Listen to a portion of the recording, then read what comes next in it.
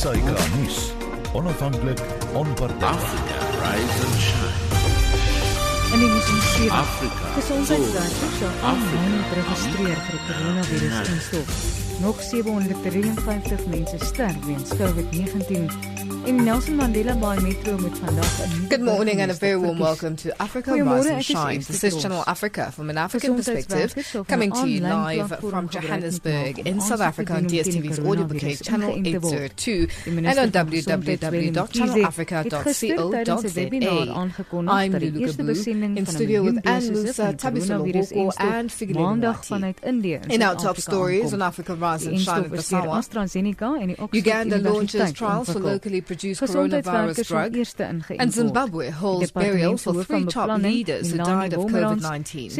In economics news, airlines to introduce travel passes to manage the risk of COVID-19 infections.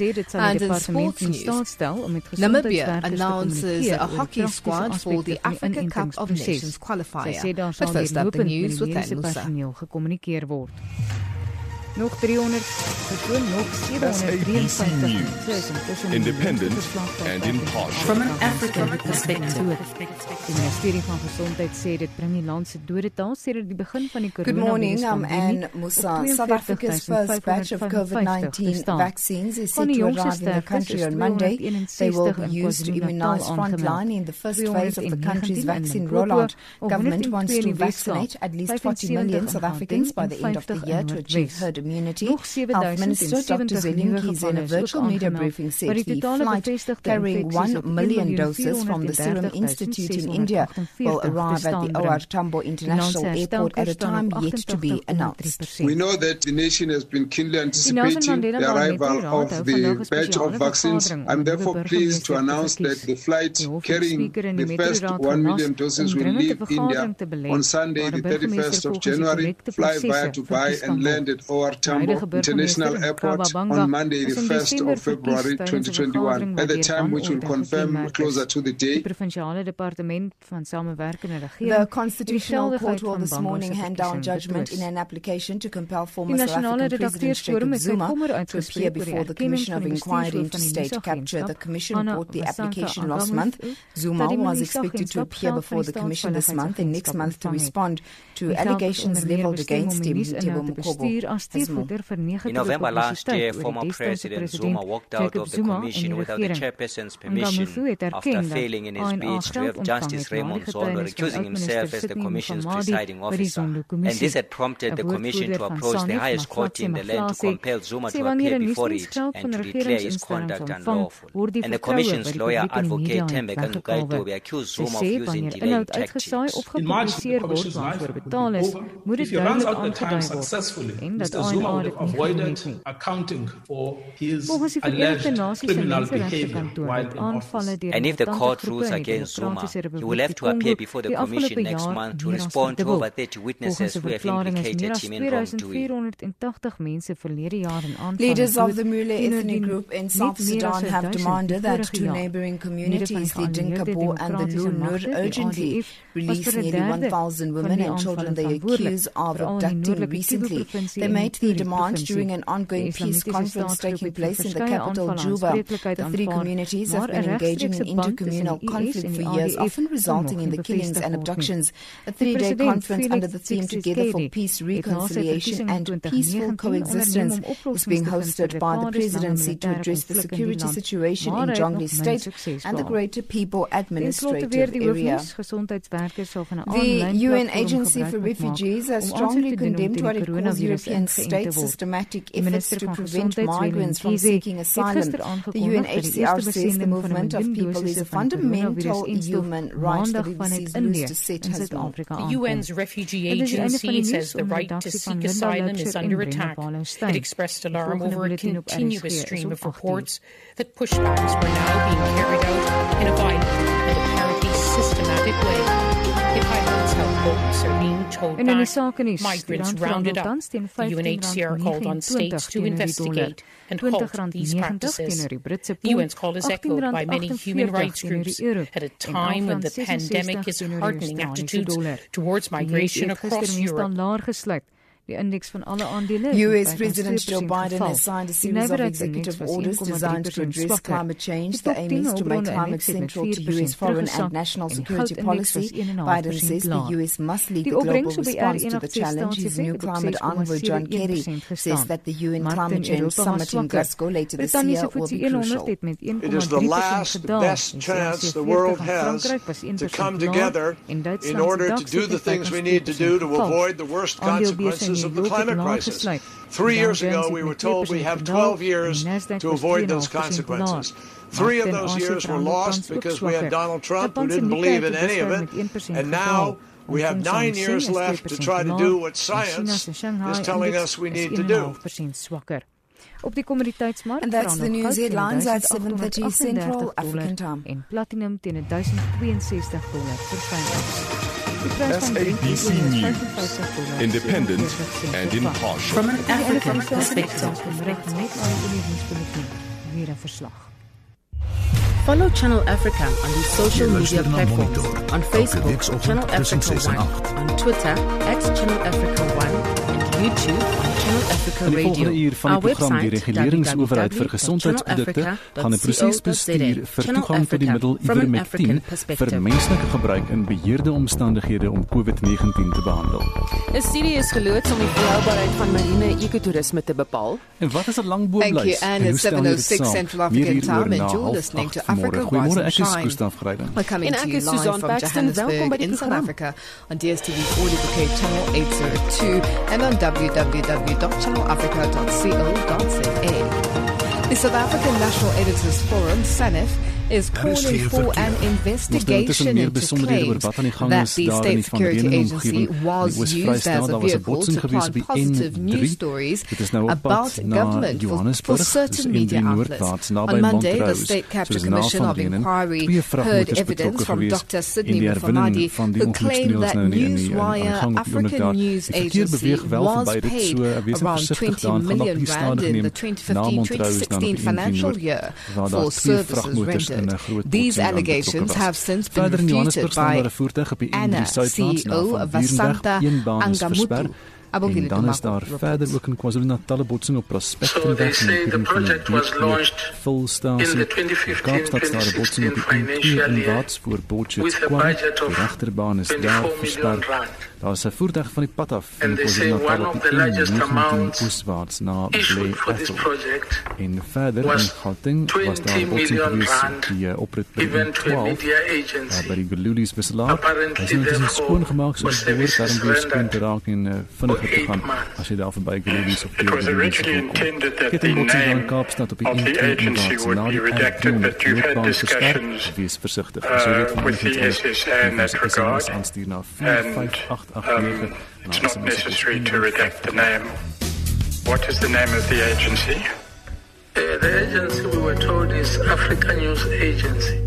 It's this shocking testimony by former chair of the high-level review panel into State Security Agency, Dr. Sydney Mufamadi, that has prompted SANEF to call for a thorough probe. SANEF chairperson Bungarwa says this is shocking and needs urgent attention. The press code is quite clear in terms of how media organizations should avoid being influenced by commercial and also political interests, and where they are seen to be pushing particular agendas. It's quite clear that we should avoid that at all times, so that we must always be seen to be professional in doing our work, and also we should always be seen to be ethical in doing that very work. But Iqbal says African News Agency has hit back at Mufamadi's claims, saying ANA was not set up to be a front for the State Security Agency. In a statement released by the Newswire, it states that it accepted money to provide a multimedia training for SSA analysts and interns across Africa and carry positive stories about the country and government. At a particular time, ANA provided content for the SABC and other media outlets. political analyst Professor Nisiba Tifo says these revelations at the Commission are not surprising as they expose the extent to which alleged corruption was happening within the state organs. I'm not surprised, precisely because it is in the main a confirmation of what we have been picking up. But what I appreciate most is that it provides a catalyst moment for the electorate of South Africa. It is now in their hands.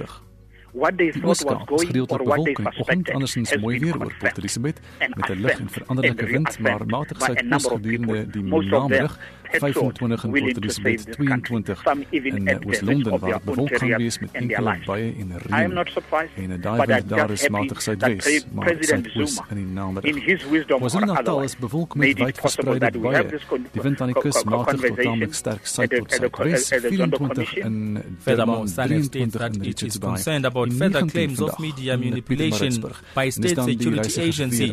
In a letter to the Zondo Commission by lawyers representing the agency's former Director General Arthur Fraser, among others, it has been alleged that SSA provided funding for the establishment of a certain broadcast media company which the agency seconded some of its members. I am Abongile Tomago in Johannesburg.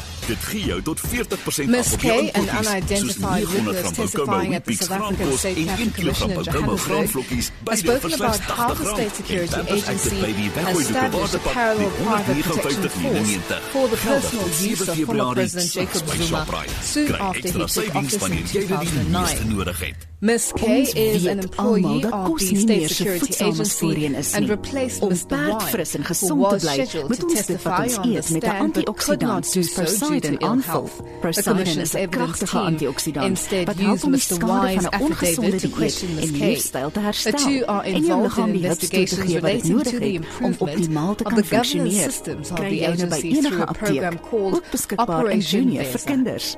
Prosidence, bly sterk. Unidentified witness, Ms. K, wanneer dit kom by jou aftreeplan, wat's die verskil tussen fooie van 3% en 1%? Die kort antwoord is 2%. Die regte antwoord is 2% te veel. Die meeste Suid-Afrikaanse beleggingsverskaffers vra gemiddeld 3% in fooie. Dit beteken jy verloor nie net meer fooie geld nie, maar ook saamgestelde rente. By Tenex Investments vra ons minder as 1% in fooie voor BTW, wat beteken dat jy met tot 60% meer geld opeindig wanneer jy aftree. Want die laaste ding wat jy wil doen is om langer te leef as jou inkomste. Is dit nie tyd om weer na jou aftrede te kyk nie? Besoek Tenex en laat een van ons aftreespecialiste jou vandag nog bel. Tenex Investments is 'n gemagtigde FTSE. Mostly at least some were deployed to various security structures within South Africa. It is apparent that they were accountable to Ambassador Dhlomo and served the interests of President Zuma. Media vroeër berig het dat daar meer as 100 miljoen COVID-19 gevalle is, word daar ook gesê dat die werklike statistiek veel hoër kan wees. The 48 members, according to Mr. Y's affidavit, were recruited as part of the SSA special operations and were involved in projects to test former President Jacob Zuma's food and drink for toxins and to watch the presidential plane while it was parked, amongst others. The toxicology unit, comprising 2 toxicologists and 2 lab technicians, cost the SSA approximately 1.8 million a month, according to Ms. K. She blames the leadership for the systematic ills at the SSA in the last decade.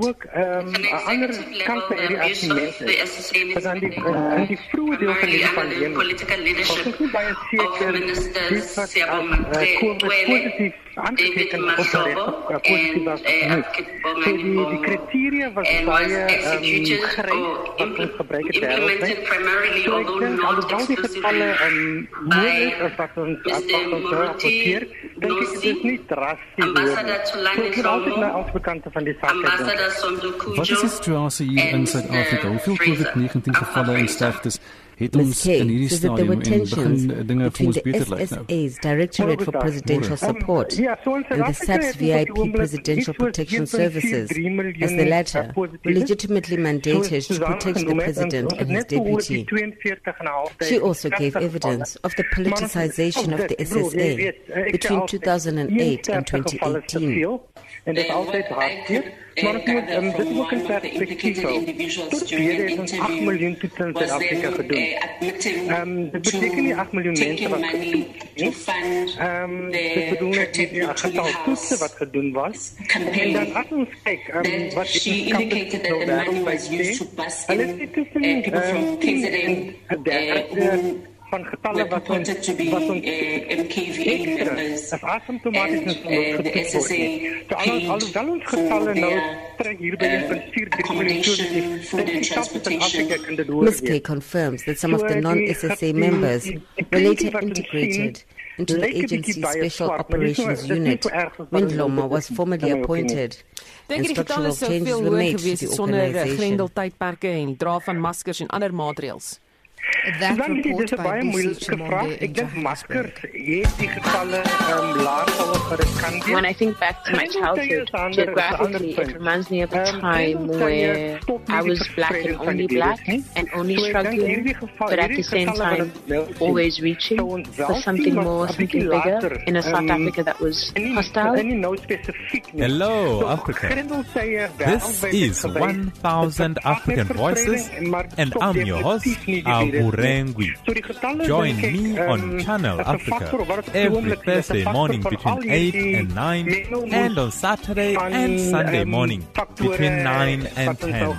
Rise, Africa, rise. En die paar provinsies nou in die stadium wat die piek of die hoogtepunt van die tweede vlaag infeksies bereik het, kan julle weer asemhaal daar in die Weskaap? It's 7:16 Central African Time and you're listening to Africa Rise and Shine. We're coming to you live from Johannesburg in South Africa.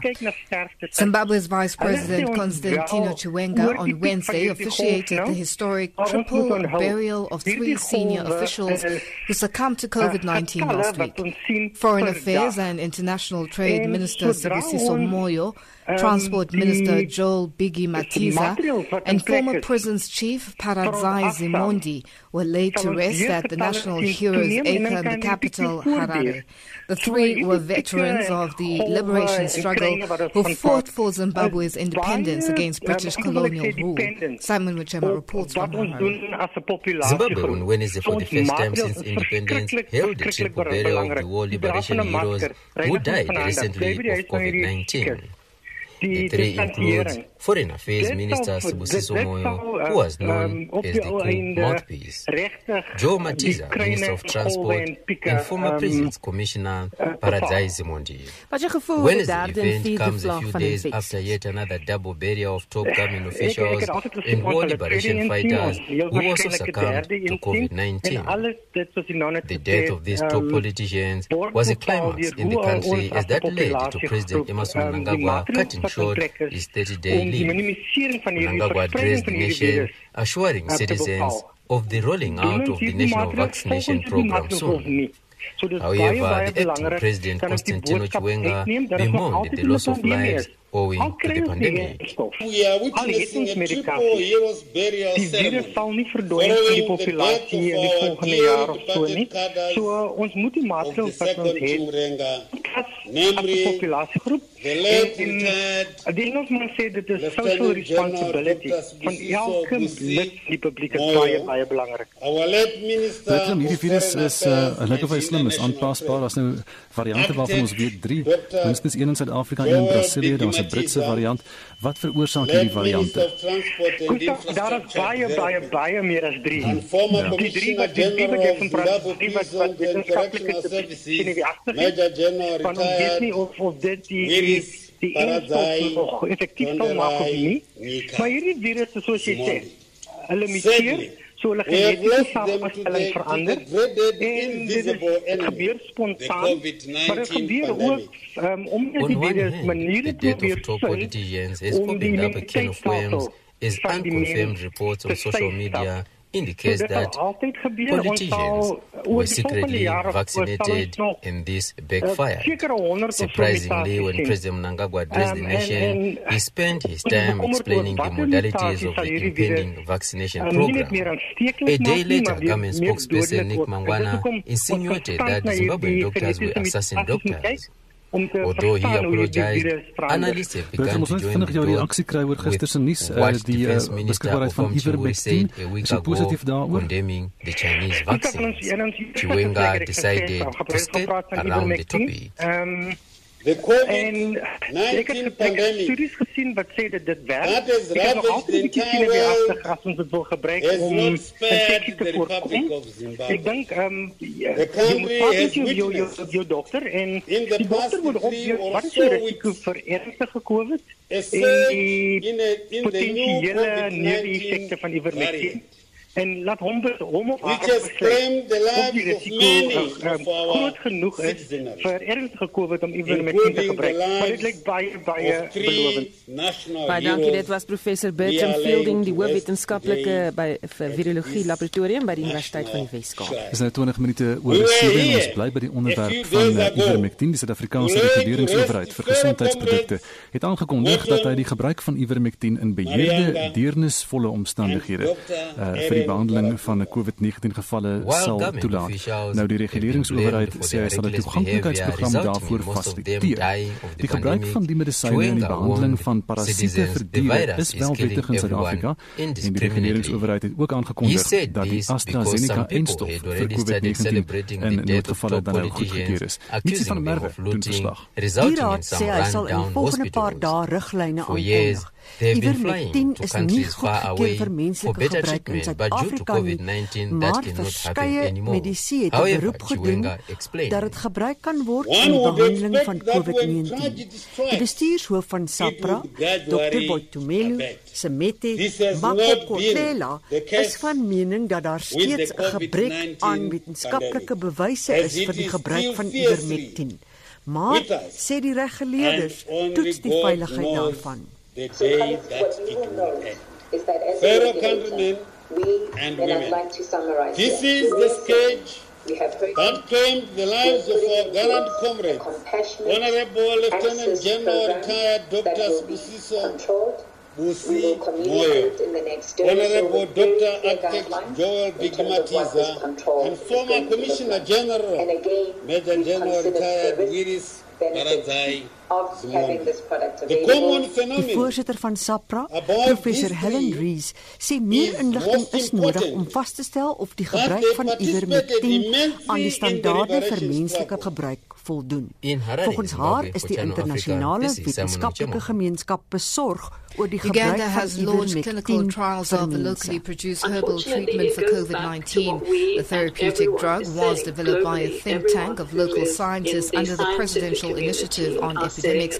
The product UBV01N is the first Ugandan natural chemotherapeutic medicine to go through an international level of the clinical trial process. Michael Baleke reports from Kampala.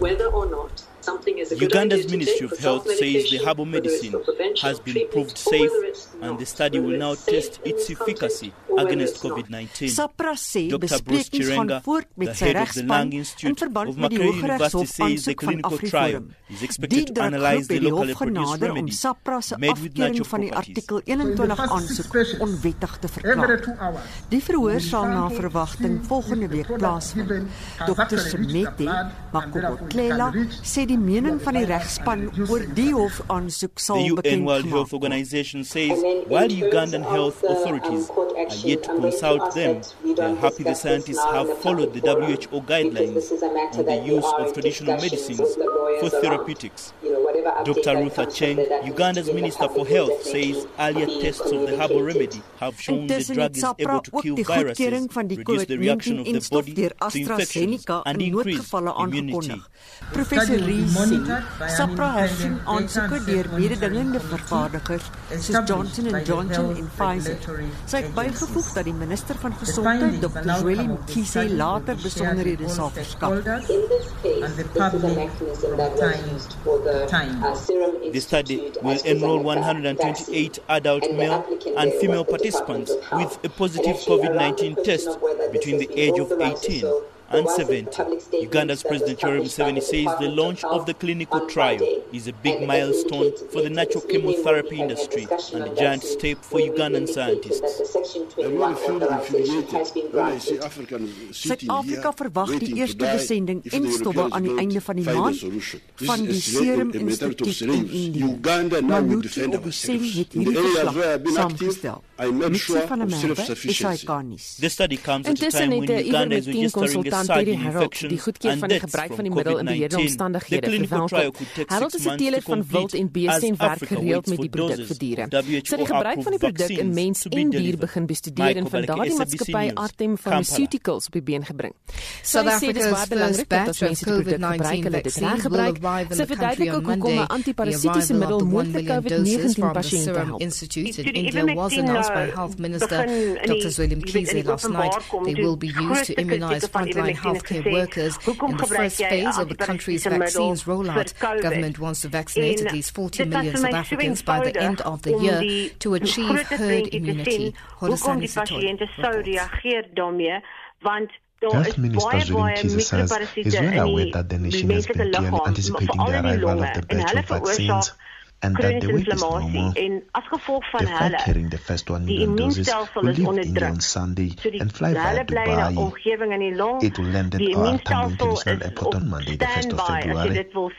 However, Health Minister Zweli Mkhize says it could take up to 2 weeks for the coronavirus vaccines to be distributed after their arrival in South Africa. After the arrival of the vaccine, they will undergo some technical processes of quarantine, which is specified in the law, quality assurance, reconciliation, how many vials are there, how many are broken, how many need to be returned back, and all of those issues. These are all necessary for the safe distribution of the vaccine. These processes will take a minimum of 10 days and a maximum of 14 days to complete, upon which we will then be ready to distribute the vaccine to all the provinces to ensure that we achieve our goal of population immunity or herd immunity by the time we get towards the end of the year. Mkhize says Treasury has put its full weight behind securing the vaccines and that getting the first batch in less than a year since the first recorded case is a massive achievement. The vaccines that will arrive on Monday is the AstraZeneca vaccine, which is called COVID Shield. COVID Vaccine Ministerial Advisory Committee Chairperson Professor Perry Shobe explains. There are really 6 vaccines which are in common use today. From the 290 which are still being developed.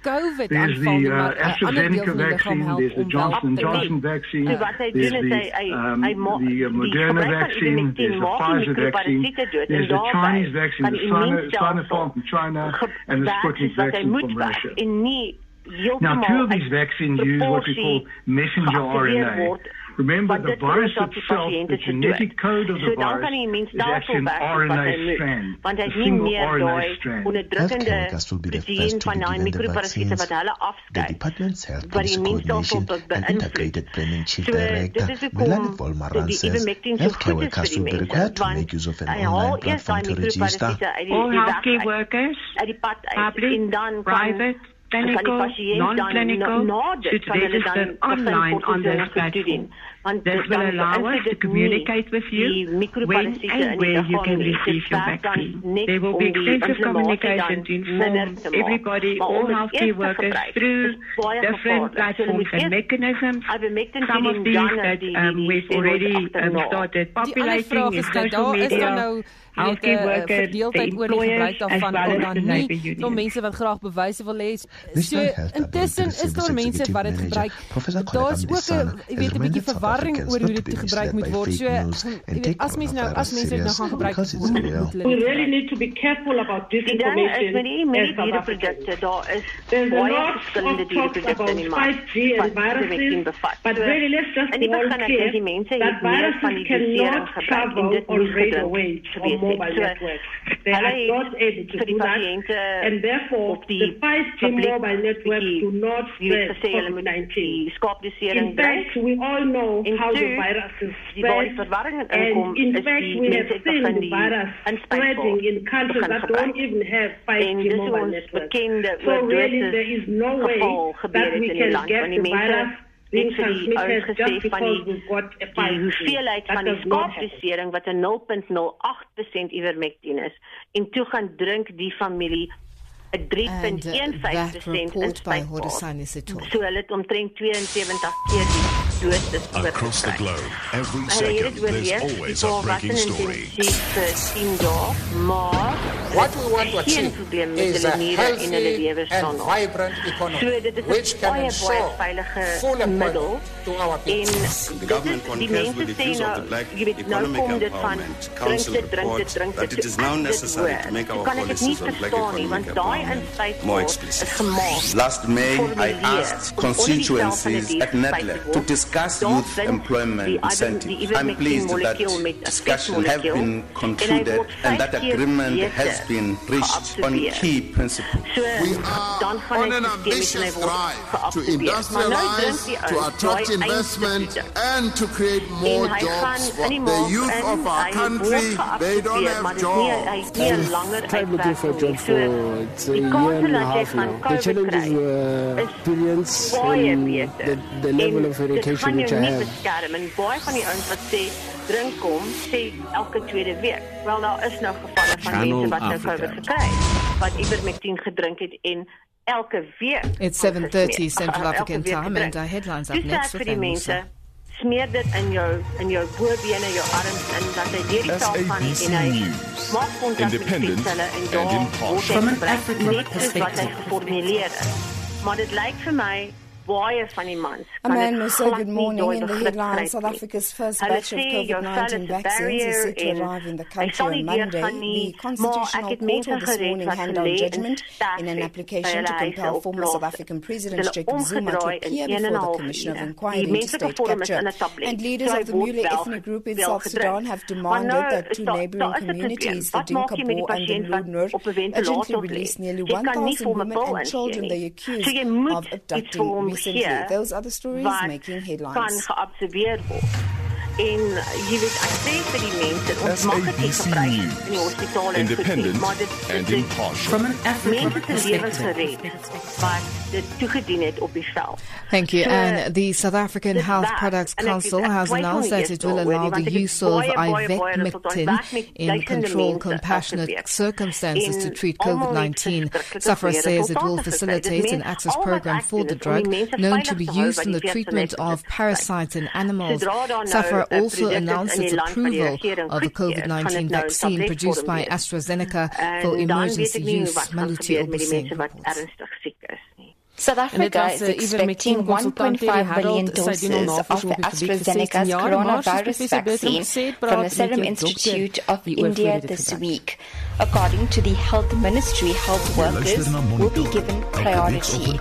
However, when the rollout to the rest of the population begins, vaccine hesitancy will present a challenge. A recent study by the University of Johannesburg and the Human Sciences Research Council shows that 67% of those surveyed said they would probably take a vaccine, but it's the rest, 18%, that said they would definitely not take it, and 15% were unsure if they would agree to taking the vaccine. That has worried some.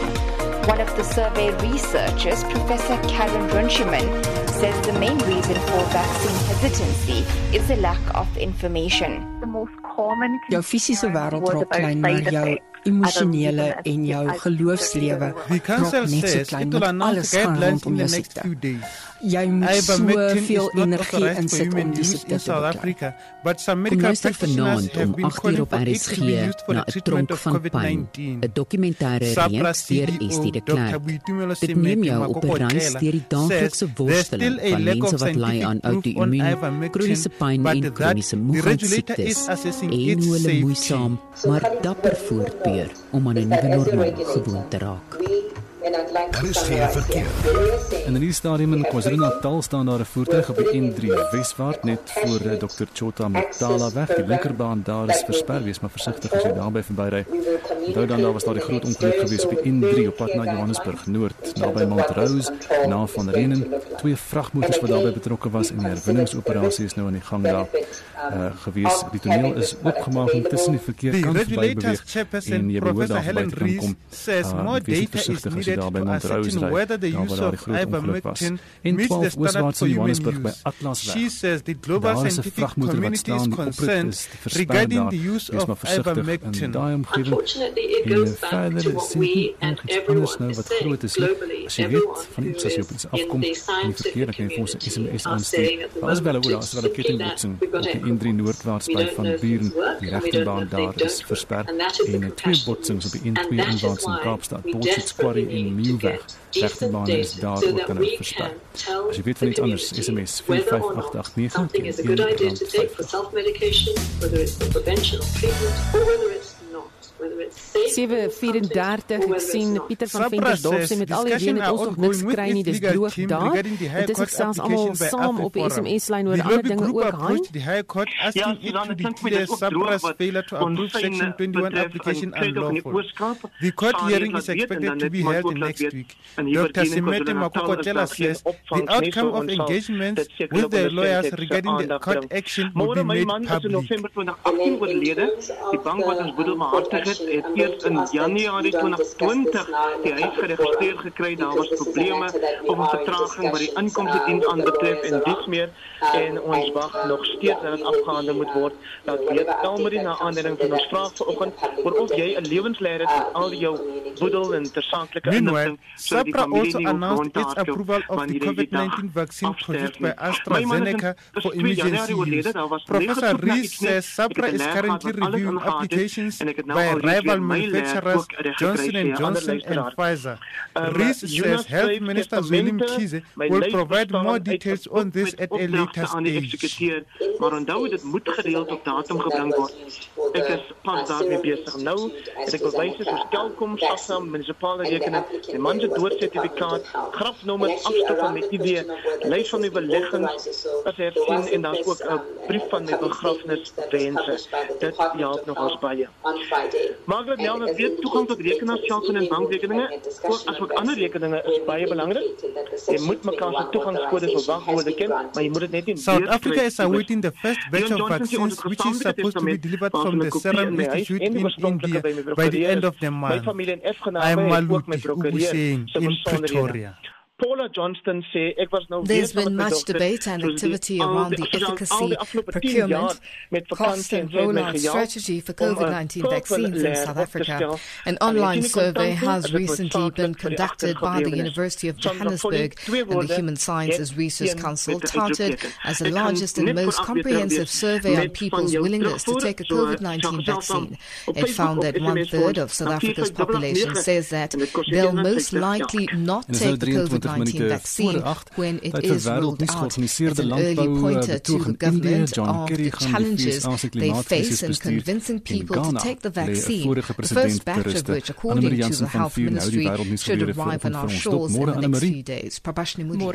En ons begin in Indië waar South Africa is expecting 1.5 billion doses of AstraZeneca's coronavirus vaccine from the Serum Institute of India this week.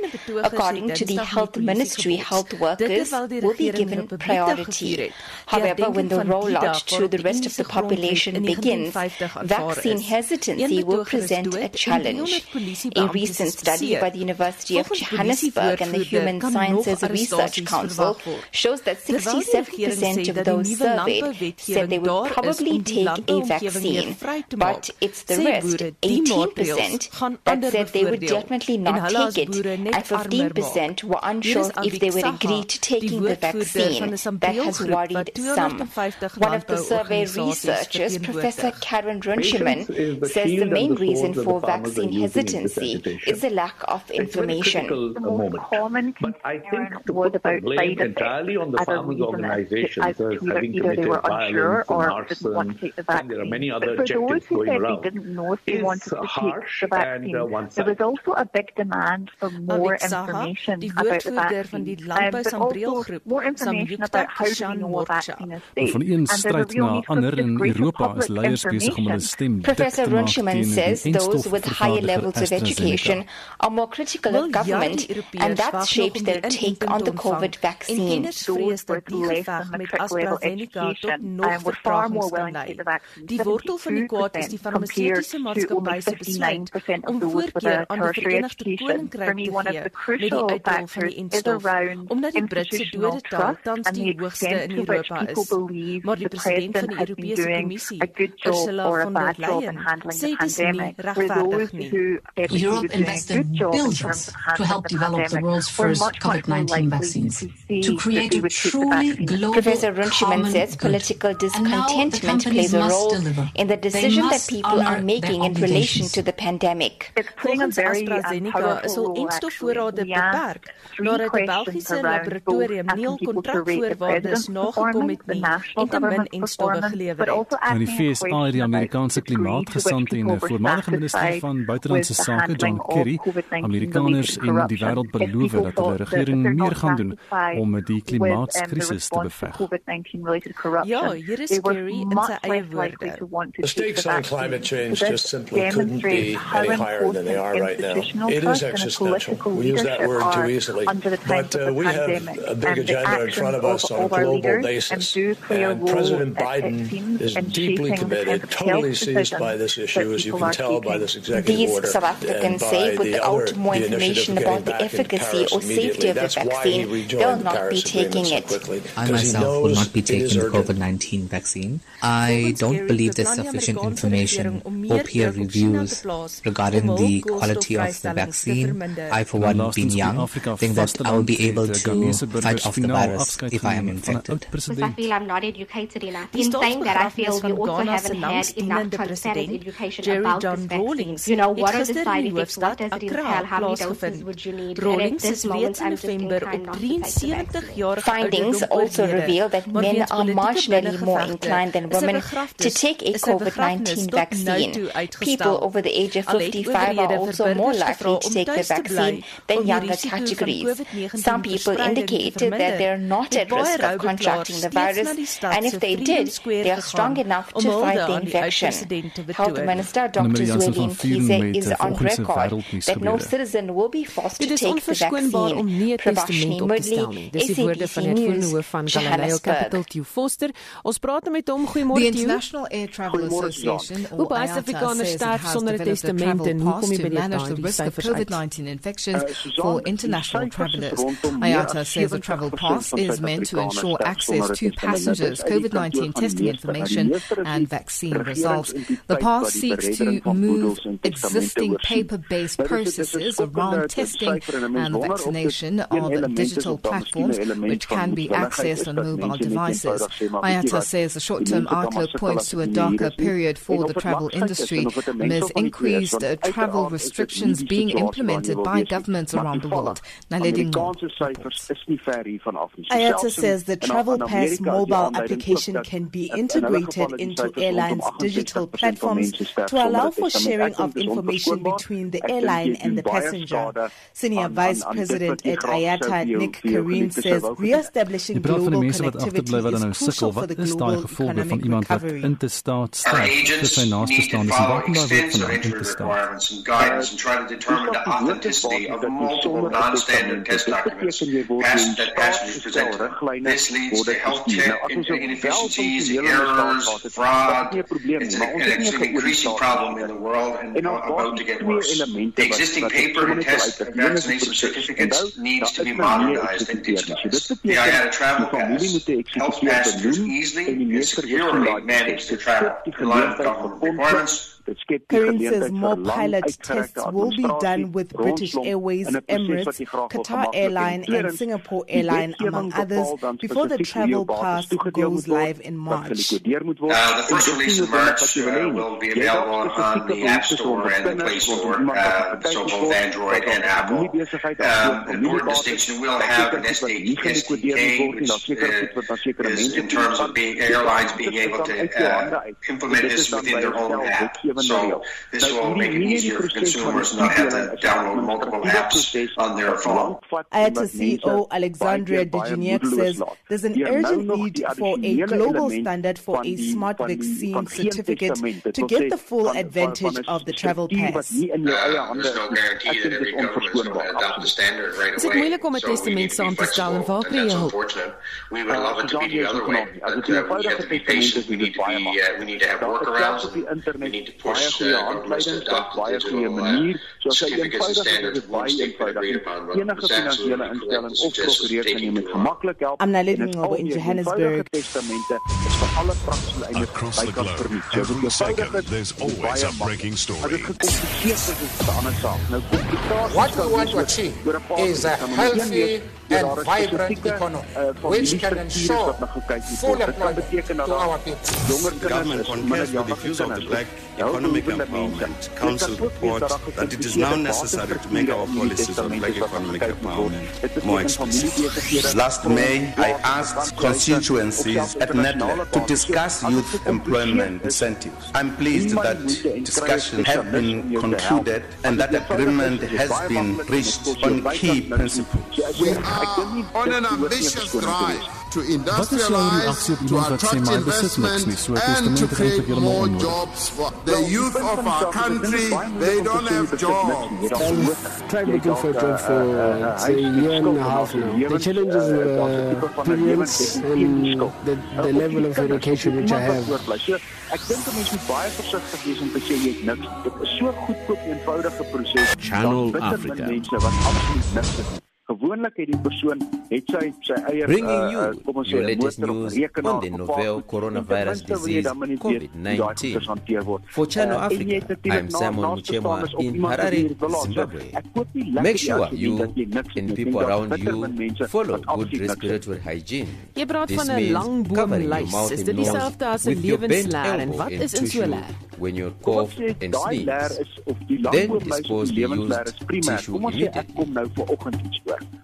Hoe kan ek soveel as moontlik inligting 7:45 Central African Time and our economic update up next with Tabisolo. Dit begin eerstens deur te sê wie word onmiddellik gebel? Is dit 'n prokureur, 'n ouditeur, familie, my finansiële adviseur, dominee? Wie word gebel? Waar is die telefoon? Waar is my testament? Wie moet geskakel word om te sê hy is nie hier nie. Waar is die testament? Waar is daar 'n wenslys wat ek opgestel het? En dan kan jy verder gaan om te sê ek het kontrakte gesluit met verskeie mense. Waarskynlik daar's daar borgskappe, daar's ook mense wat my geld skuld, mense vir wie ek skuld. En dan natuurlik baie mense wat reeds 'n mate van begrafnisreëlings getref het. Hulle het The International Travel Air Association says it has developed a travel process to manage the risk of COVID-19 infections. The travel pass will ensure access to travelers of COVID-19 testing information and vaccine results. It will move existing paper-based processes around testing and vaccination to digital platforms which can be accessed on mobile devices. IATA says that the short-term outlook points to a dark period for the travel industry as governments around the world implement increased travel restrictions. After privatization of the mines, which were run by the Zambia Consolidated Copper Mines over 20 years ago, government maintained small percentages in the mining firms. The percentages are held on behalf of government through its holding company, ZWCM Investments Holdings. The state has 20% in Kansanshi Mining, Concora Copper Mines at 20.6%, and China Non-Ferrous Metal Mining, Luansha Copper Mines is at 20%. Beitbridge Town Council is hamstrung as it is receiving 50% of the revenue it normally gets in a month after government ordered the closure of bottle stores as part of measures to contain the spread of the COVID-19 pandemic. Beitbridge Border Town Flag Loud Ramagapola said that this had affected the border town's capacity to generate revenue from beer sales. Ramagapola said Beitbridge Town's cash cow was fees from motorists, but this has also been affected because the COVID-19 induced lockdown cut down intercity and country-to-country travel. Tech giant Apple has hit another sales record. It has recorded revenue of more than $110 billion in the last quarter of 2020. The gains come as coronavirus measures around the world confine consumers to their homes. The US dollar is trading at 379.72 Nigerian naira, 10.87 Botswana pula, 109.11 Kenyan shilling and 21.36 Zambian kwacha. In BRICS currencies, we'll start in Brazil. $1 there is trading at 5.37. Russia 75 rubles 41. India 72 rupees 94.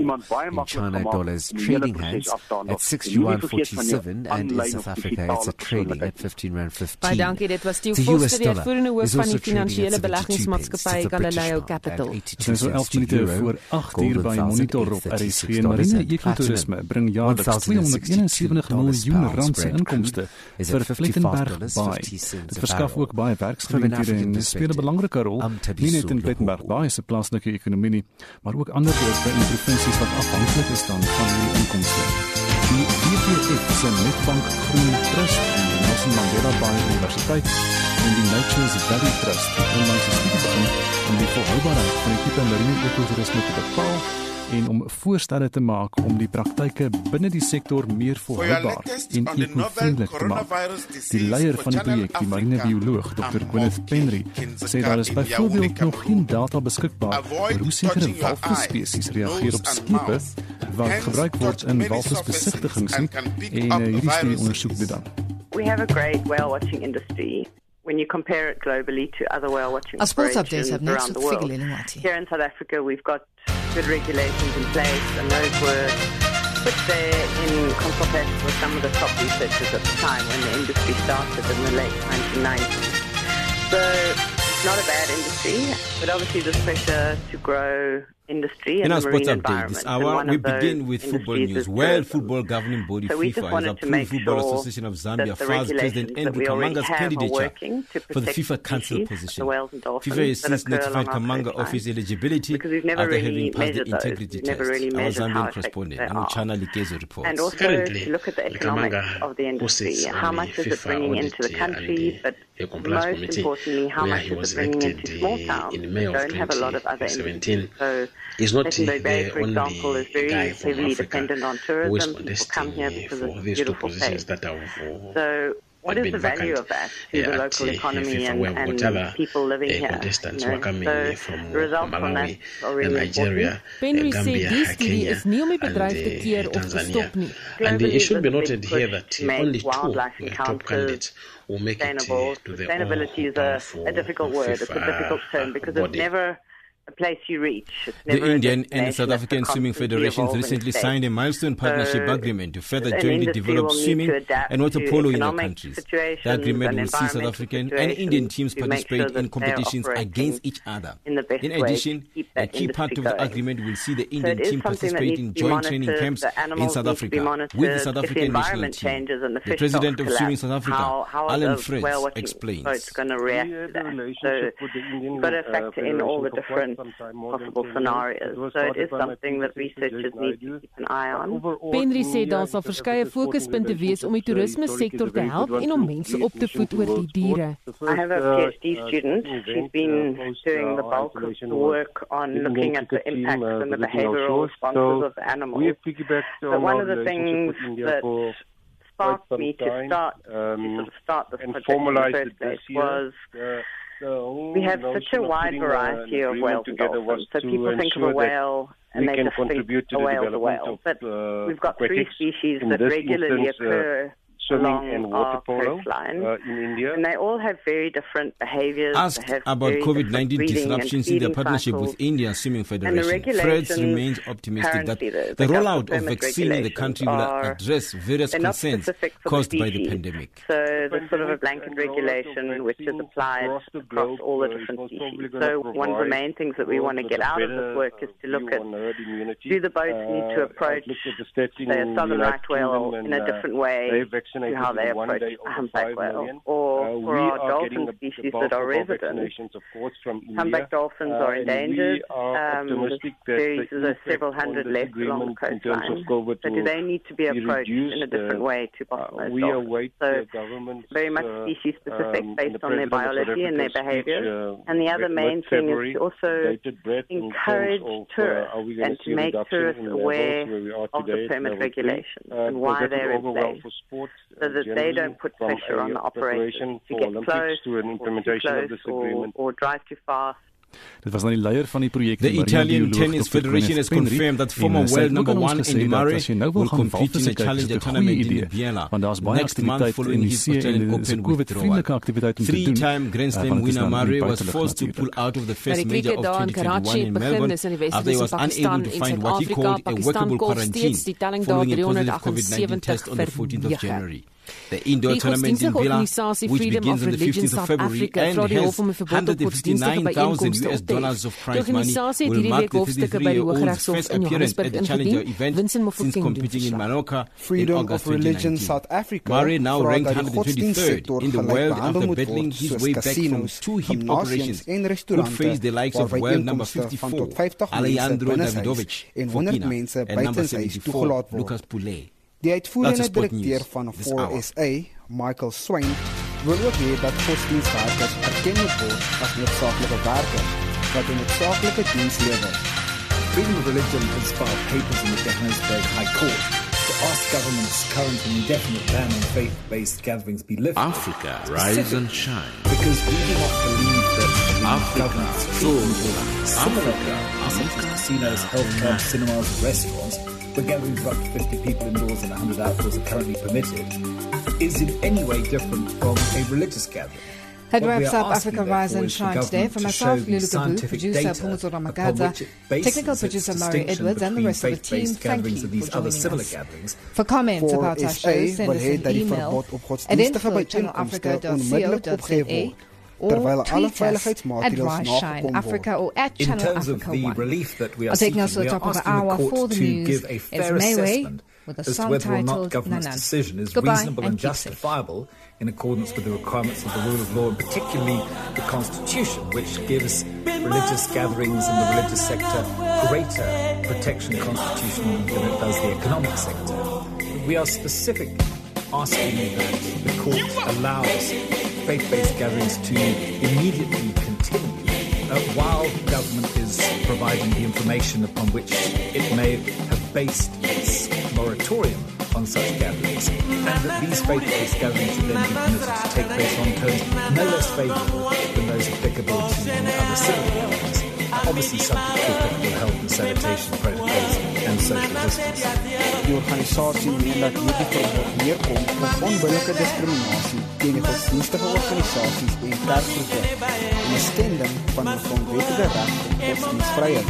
We believe that religious leaders have been at the forefront of providing the relief, comfort and support to their congregations and even to society in whole during this time should be allowed to make decisions on whether or not to open their venues for faith-based gatherings, and equally whether those congregants should also be allowed, we believe, to make their own decisions as to whether or not they attend. But we cannot understand if a rescue man can be trusted to make this type of decision, why not a pastor, an imam, a rabbi or a priest?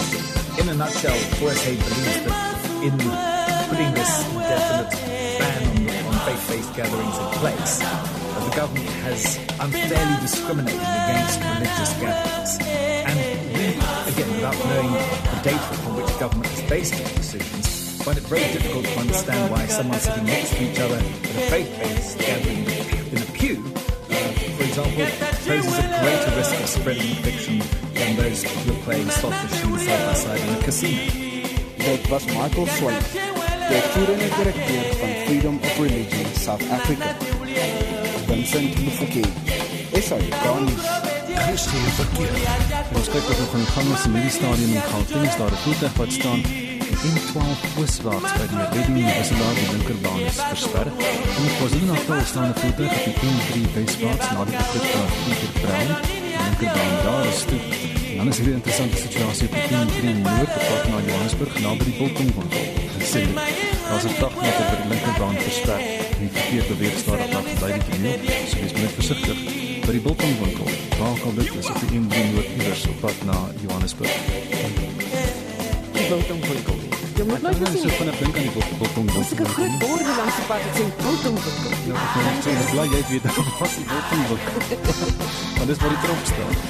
Hier in Gauteng by 'n Bekloo is daar 'n voertuig wat staan op die N3 Noord, naby die Bekloo beslaat. Die verkeer is stadig daar.